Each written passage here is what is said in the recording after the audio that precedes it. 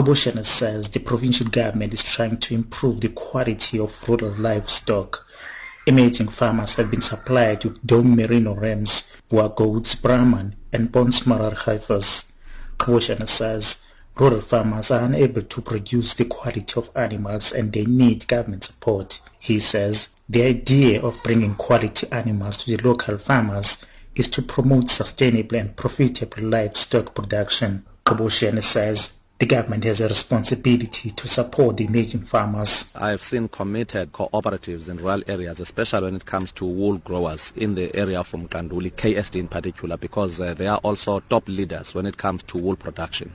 The second thing is that the sheep sharing sheds and the sheep dipping tanks that we are going to construct in the current financial year and the past financial years have shown that there is an ability. He believes that there should be no middlemen in marketing the production. We need to invest in them, we need to give support, we need to give them quality rams and quality bulls so that the stock and the farming practices, knowledge and skills that are there are going to harness these big production levels so that when they take their own wool to the market, at least they can realize the income.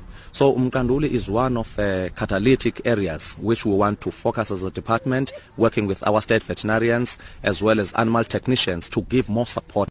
Mqanduli Wool Growers Association Secretary Mzuzile Ngomvela says their main dream is to see direct trade with the powerful market without the interference of the brokers. We want them to have unmediated direct market with BKB so that they can realize the income as farmers, so that they can take their kids to school and they can feed their families and they can even improve and buy more stock for themselves in these communal areas. We are targeting former homelands very seriously, as well as communal farmers, black Africans in particular, and I think we are there, we are on course.